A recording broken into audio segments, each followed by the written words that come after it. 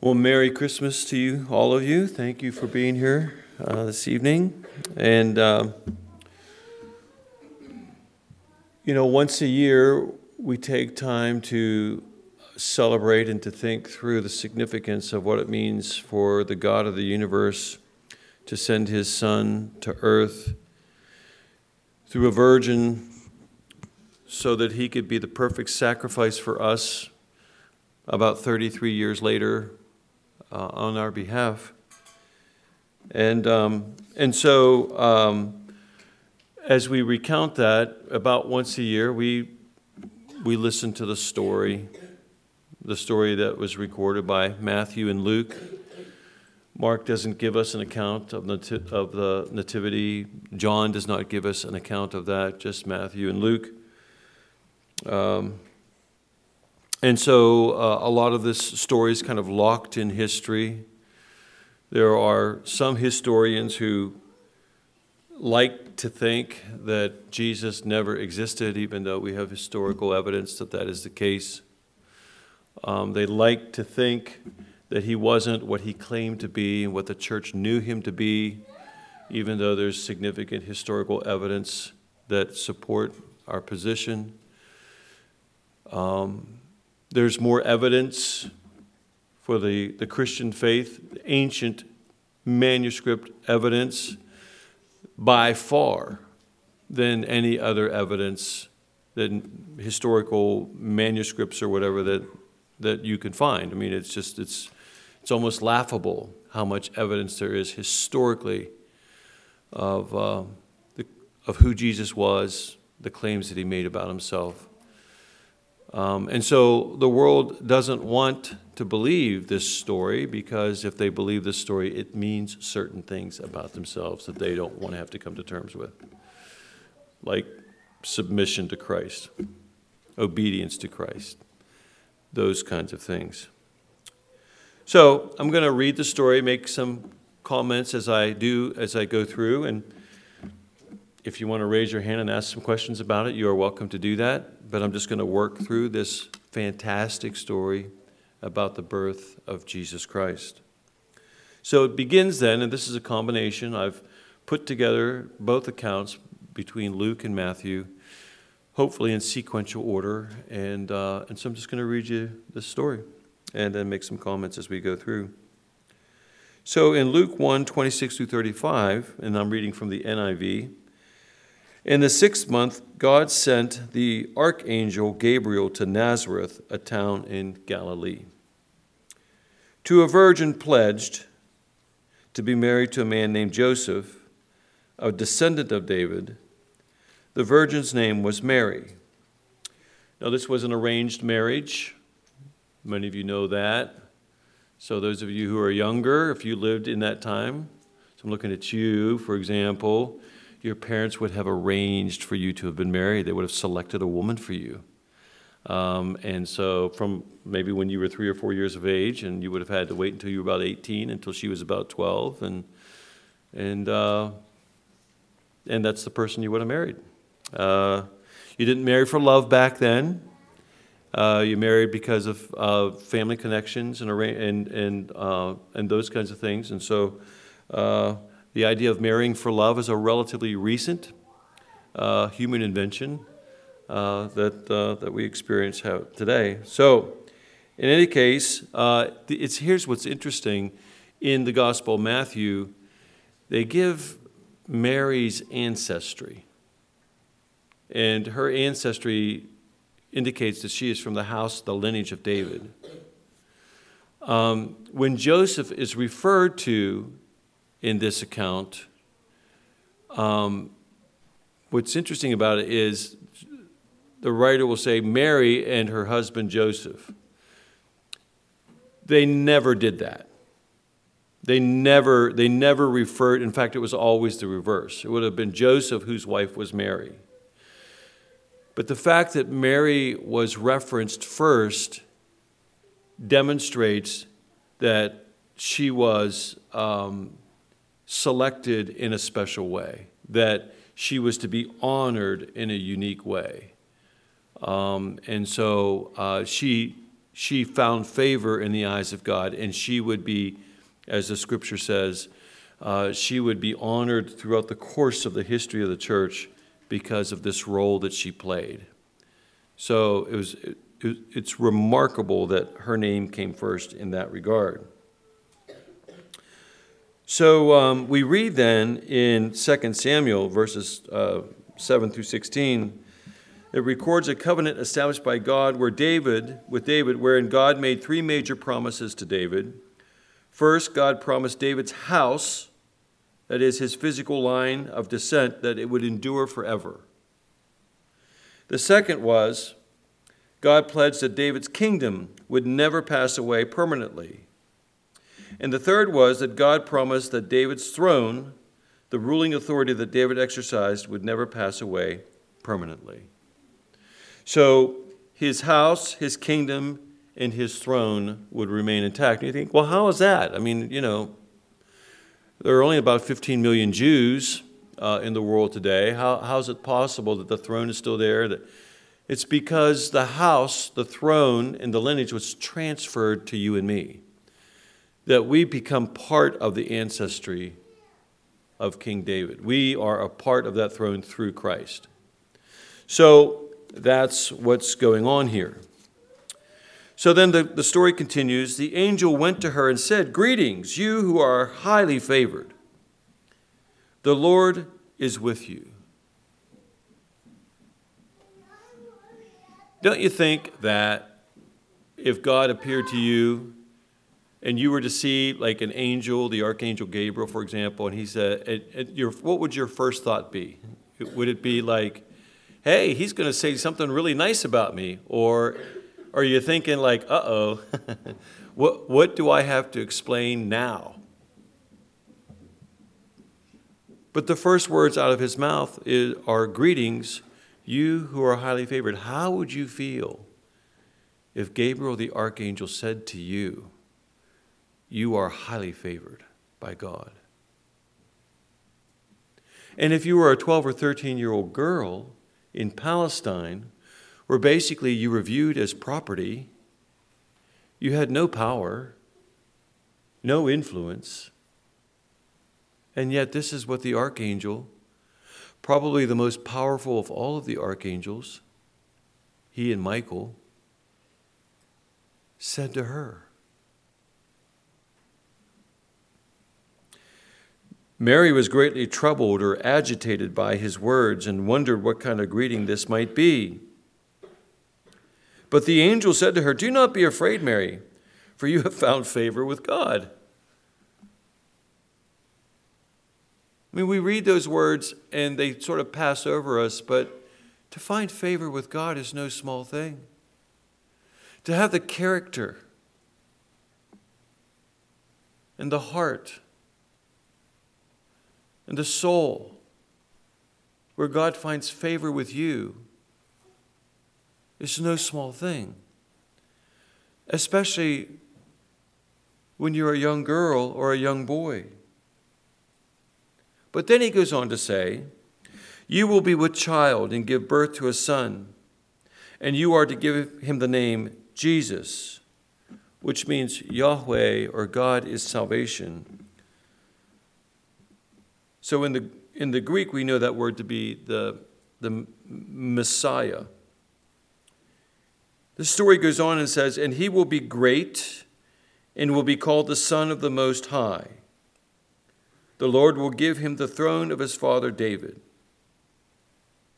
So he will be great and will be called the Son of the Most High. I suppose if you're a new parent, you always hope for the best. That you want your son or daughter, sons or daughters, to be men and women of character, and that in their life they are able to make some kind of significant contribution to humanity. I think every parent desires that of their child. We don't want a child that is a ne'er-do-well. I mean, we don't want our child to be a ne'er-do-well. We want our child to achieve something, to do something more with their life than what we were able to achieve with ours. So what does Mary hear? That he will be great and will be called the Son of the Most High. Well, okay, that's better than being president of the United States. Although many of us wouldn't wish that on a lot of people, but still, you get my point. So then it goes on and says, and he will reign over the house of Jacob forever. Now, the word Jacob, there were three patriarchs, Abraham, Isaac, and Jacob. They were the three primary men that established Israel as a nation. They were revered in the culture of Israel. So when he says, and he will reign over the house of Jacob, he takes supremacy over these patriarchs that established the whole of the Israeli nation. And his kingdom will never end. Imagine for one moment that you're this young girl and you're about to give birth to this child and you're a virgin. And that child that would come from you would have this kingdom that would never end. I mean, how does a person even process that?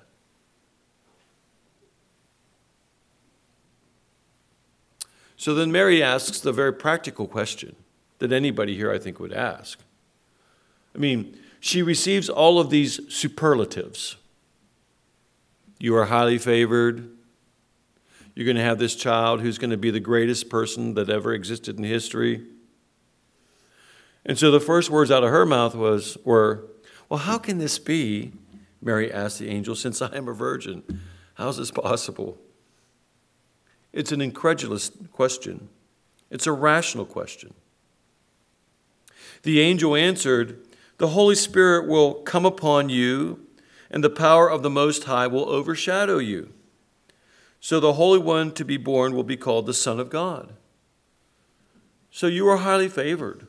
You have been selected by the God of the universe to give birth to this child, his son, that the Holy Spirit will place in your womb. And that's a very important thing to understand. Because Jesus was not a product. He was not a direct product of Mary. He was not a direct product of Joseph. He did not share in the DNA of Mary. He did not share in the DNA of Joseph. In fact, later on in the text, after they're married, the text reads that Joseph did not know Mary until after she had given birth to Jesus, so that there was no confusion that Jesus might have actually, in fact, been the biological son of Joseph. He was not. And why is that? Because if Jesus had shared in the DNA of Mary or Joseph, let alone both of them, then he would have shared in their fallen nature as well. Because we are born in sin. Our DNA has been compromised by the fall, and we pass it on to our children. And there's lots of evidence of that we pass our DNA on to our children and our fallen nature to our children. Because as parents, we say, when our children do something they shouldn't do, that's just like you, we say to our spouse oftentimes. Do we not? So it doesn't win us any awards when we do that, but we do that.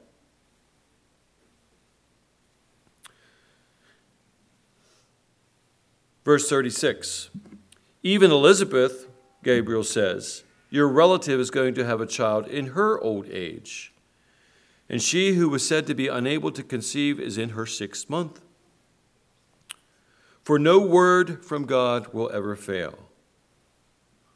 So the first words out of Mary's mouth were, how will this be, since I am a virgin? Gabriel explains to her what is going to happen.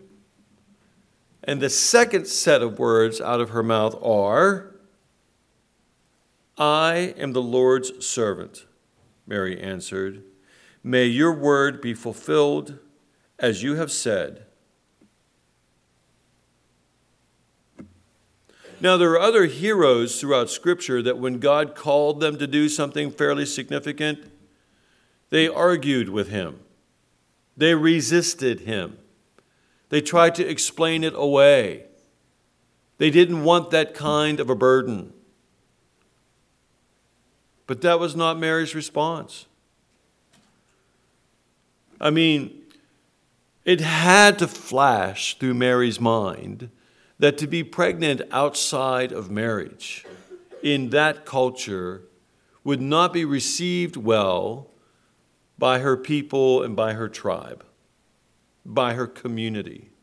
It would not have been received well. In fact, in ultra-conservative communities that were Mosaic, in other words, if they lived according to the law of Moses, they might have stoned her to death for being pregnant outside of marriage. Mary had to know this. And yet her response is, I am the Lord's servant. May your word to me be fulfilled as you have said. What a great example from a young girl for all of us. That when the Lord asks us to be faithful in some way, to do business justly, to be forgiving to people who have wronged us, to give grace,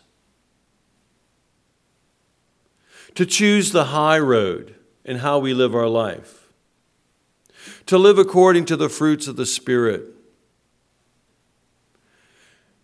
And when we are challenged in those kinds of ways, sometimes we're tempted inside to say, Lord, this is too hard. I can't do that.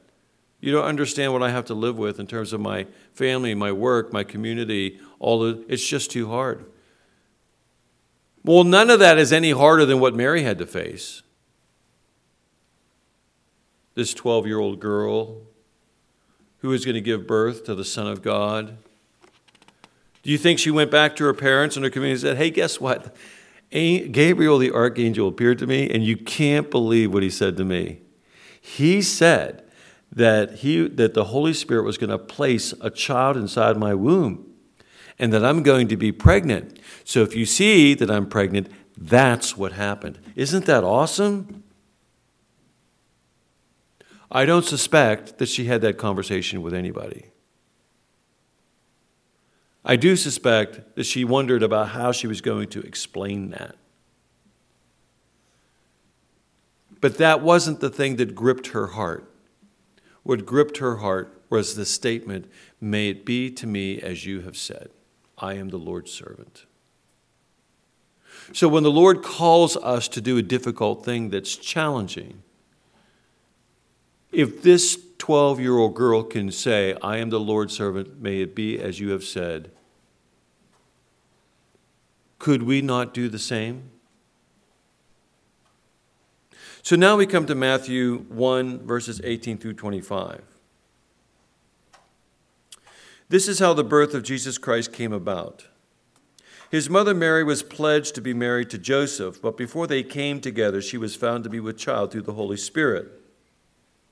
Because Joseph, her husband, was a righteous man and did not want to expose her to public disgrace, he had in mind to divorce her quietly. So even though they weren't married, if they were betrothed to each other, to be unbetrothed, you had to go through a divorce. But to go through that divorce would imply, people would ask the question, why don't you want to marry this girl anymore? And the typical reasons why you would divorce somebody that you have been betrothed to would be infidelity. So to divorce her would beg the question, why? And the answer was almost always infidelity. And he did not want to expose her to public shame, to ridicule, and to bring dishonor upon her family. So he was going to divorce her quietly. He was not going to make a public spectacle of her. He was not going to tell people in that community how he had been wronged. He was just going to divorce her quietly, and hopefully Mary could be sent off to some distant cousin in some faraway place where she could bring to fruition her birth and then be on with her life and he could be on with his. Now, Joseph probably was about 18 years of age. And to be 18 years of age and to have that kind of a heart and that kind of compassion was a pretty remarkable thing. I mean, the public shame that would have been aimed at Joseph, that his betrothed had become pregnant, not by him but by someone else, or maybe people did suspect it was him.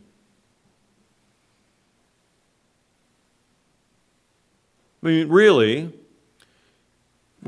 I think we've heard these kinds of stories before where someone unfortunately would become pregnant out of wedlock.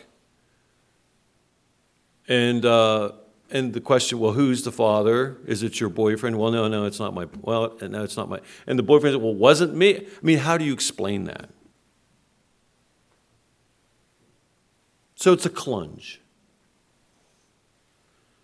But despite the fact that it was a clunge, both Mary and Joseph handled themselves in very honorable ways.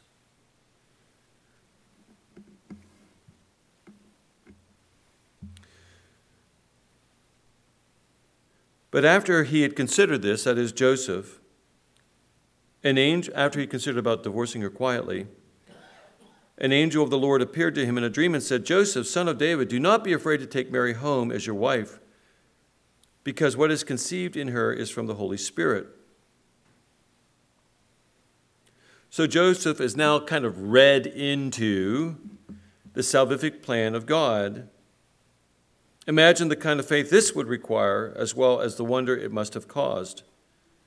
Not unlike Mary, Joseph was being entrusted with raising the child of the Son of God. Imagine, men, if God came to you, if Gabriel, the archangel, came to you on behalf of God and said, the woman that you are engaged to is going to give birth to a child, and that child is the Son of God. And I am entrusting that child for you to raise him safely and carefully, honorably. You have been entrusted with one of the greatest things, the greatest thing in the history of the world. How would you respond? She will give birth to a son, and you are to give him the name Jesus, because he will save his people from their sins. All this took place to fulfill what the Lord had said through the prophet Isaiah, where he says, the virgin will be with child and will give birth to a son, and they will call him Emmanuel, which means God with us. And so a couple of Sundays ago, I talked about the word Emmanuel and the significance of it. It only appears 3 times in all of Scripture, but the poignancy and the power of that word can never be understated. So that Jesus came to be with us. He was God with us in his physical form as a human being. And then after his death and resurrection, he sent the Holy Spirit, we read about in Acts chapter 2. And so if you are a believer, the Holy Spirit comes to live in your heart, and it's Emmanuel all over again. But with the Holy Spirit living in you as Emmanuel, now you are Emmanuel to a world that lives in darkness that surrounds you. So it's just an ongoing thing. The significance is very powerful. So we read here in Isaiah 9, verses 6 through 7, where it says, for us a child is born, to us a son is given, and the government shall be upon his shoulder, and his name shall be called Wonderful Counselor, Mighty God, Everlasting Father, Prince of Peace. Of the increase of his government and of peace there will be no end. On the throne of David and over his kingdom, to establish it and to uphold it with justice and with righteousness. From this time forth and forevermore, the zeal of the Lord of hosts will do this. So that was uttered 800 years before the birth of Christ. When Joseph woke up, he did what the angel of the Lord commanded him. He acted obediently and took Mary home as his wife. So he married her. But he had no union with her until after she gave birth to their son. And he gave him the name Jesus. So normally in that culture, the firstborn son was almost always named after the father. But he obediently gave the name Jesus to this firstborn son. Now we read in Luke 2, verses 1 through 38, in those days, Caesar Augustus issued a decree that a census should be taken of the entire Roman world. So they wanted to know how many people was in the empire, along with other data, so that they could figure out how to tax people and how to rule them. And so this was the first census that took place while Quirinius was the governor of Syria. So we have this historical figure of Quirinius. And so as a part of that then, everybody was sent to their hometown where their ancestors came from. So there was this massive migration of people all over the region where people had to go back to their hometown in order to participate in this census, to register for it. So Joseph went up from the town of Nazareth. Nazareth was this nowheresville little town. And so they lived out in like the sticks. And so Joseph went up from the town of Nazareth in Galilee to Judea, to Bethlehem, the town of David, because he belonged to the house and line of David. So this underscores the fact that both Mary and Joseph were from the house and line of David, and the promise about how David's kingdom would never end, how this king would come from the lineage of David. And so we see this underscored here by Luke outlining that. He went there to register with Mary, who was pledged to be married to him and expecting a child. Now understand that in the ancient world there were no accommodations, like nothing was ADA. There wasn't anything like that. You know, you can't open a popsicle stand today without it being ADA. But that's not the case here. So, however they traveled, with Mary pregnant, there were no accommodations. So while they were there in Bethlehem, the time came for the baby to be born. And she gave birth to her firstborn, a son. She wrapped him in clothes and placed him in a manger because there was no room for them in the inn. Now, a couple of things. Some of your texts will read how he was wrapped in swaddling clothes. So it was a common practice to take vinegar and salt and to blend them and to rub them all over the body of the baby. And they saw that as a preservative. And then they wrapped him tightly in clothes.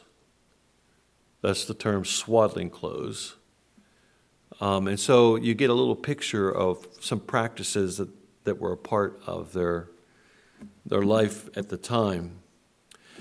Now, I suppose what made this passage kind of like famous or infamous because there was no room in the inn. Most of us who are older grew up hearing that in the King James Version. And in the King James Version, which actually is not a bad translation, but they used the word inn, and from it they took their idea of what an inn was in their world in 1611. And in our world, when we think of inn, we think of like the Holiday Inn or something like that. But that's not really what they were referring to. There were two words for the word inn in the Greek. One was kataluma, and the other was pandokion. So the pandokion was a literal inn. It was a place where people who were traveling and needed to stay the night, it was like a hotel, like the Holiday Inn or Quality Inn or whatever. The pandokion was a guest room in a home. So when it says, and there was no room for them in the inn, there was no room for them in the pandokion, not the kataluma, the pandokion. There was no room for them in the guest room of the house they were staying in.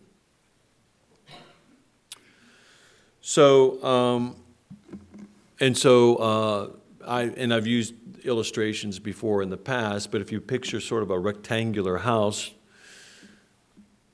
if somebody came to visit you, oftentimes you gave up your room for your guests, and you slept in the common area.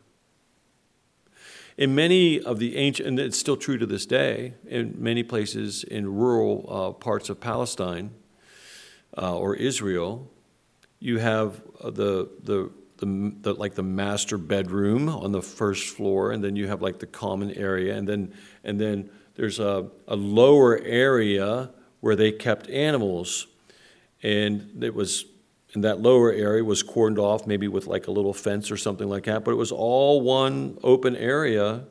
And they would keep animals in the lower area for the warmth of their bodies and to keep them safe from thieves. And between that lower area and the upper area that was a common area were things like mangers where they would feed the animals out of. And so the animals would walk up from that lower end. It would be this high, and they would bend down and they would feed out of a manger or a trough. And it says that Mary placed her baby in the manger, in the trough. So that she wasn't born, Jesus was not born in a stable. He was born in a home. In fact, Kenneth Bailey, who's one of the universally recognized experts on the culture of Palestine, and when I say Palestine, I mean the larger area of the Middle East.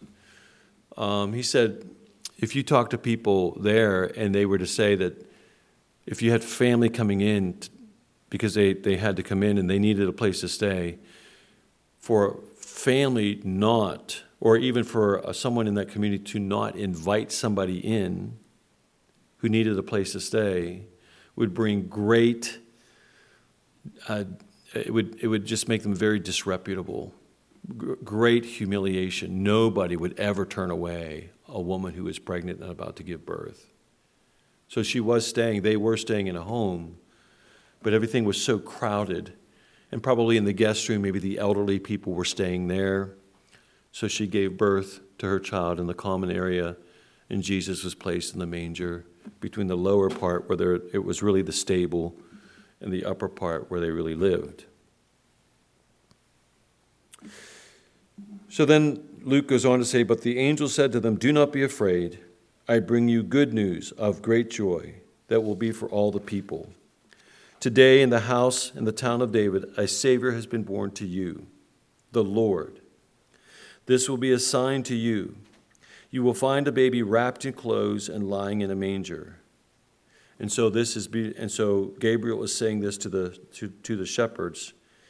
And as he says this, suddenly a great company of heavenly hosts appeared with the angel, praising God and saying, glory to God in the highest, and on earth peace, Irene, shalom, to men on whom his favor rests. When the angels had left them and gone into heaven, the shepherds said to one another, let's go to Bethlehem and see this thing that has happened, which the Lord has told us about. So they hurried off and found Mary and Joseph and the baby who was lying in the manger. And when they had seen him, they spread the word concerning what they had been told about them regarding this child. And all who heard it were amazed at what the shepherds had said to them. But Mary treasured all these things and pondered on them in her heart. Now, there's much more to this birth account, to this narrative, and I don't have time to go over. In fact, I skipped over a lot of commentary of the last section that I just read to you. But this is what we believe. This is what we stand on in our faith. And you know what? I don't care if no one else believes it. I don't care if scholars don't believe it. I don't care if politicians don't believe it. I don't care if some of my best friends don't believe it. I don't care. When I read these words, they affirm in my heart what I know to be true. They confirm much of what we know about history. And so this story has been a part of the 2,000-year-old history of the church. This is what we believe and teach about Jesus Christ. And it is an amazing and wonderful thing. And we should be joyful, thankful, and give glory to God. Every Christmas Eve, we remind ourselves of this great narrative.